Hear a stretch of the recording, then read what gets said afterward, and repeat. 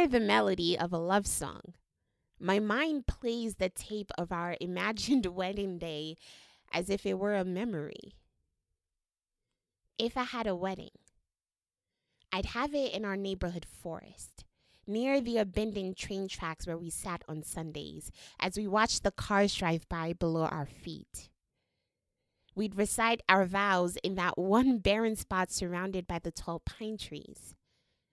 I would hang lanterns on the branches to illuminate the shadows of all the past conversations we had here. The forest was the only place silent enough where I could hear our love speak.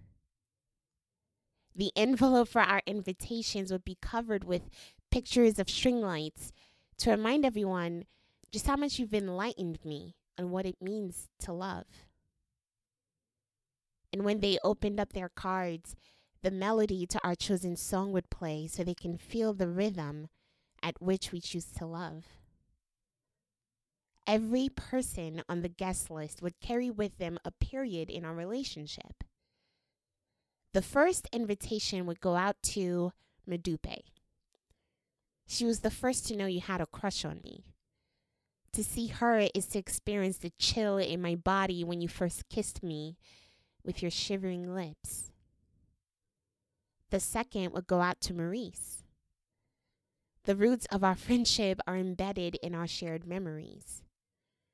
He carries with him the laughs we had in the campus tutoring room, past the smells of weed sipping out the walls in the hallways. And the third would go out to Jamal. His absence would make the air too crisp. We need the warmth he witnessed when he watched us grow new leaves as we learned to love more compassionately. Our cake of choice would be chocolate rum, moist within a flicker that it tiptoes on our tongues. The main dish would be oxtail cooked by your favorite aunt. The sound of the birds serenading the breeze would help to flavor the first bite. I have loved you since I was 18. And on our wedding day, I want to commemorate every hushed I love you we've ever whispered standing in these trees.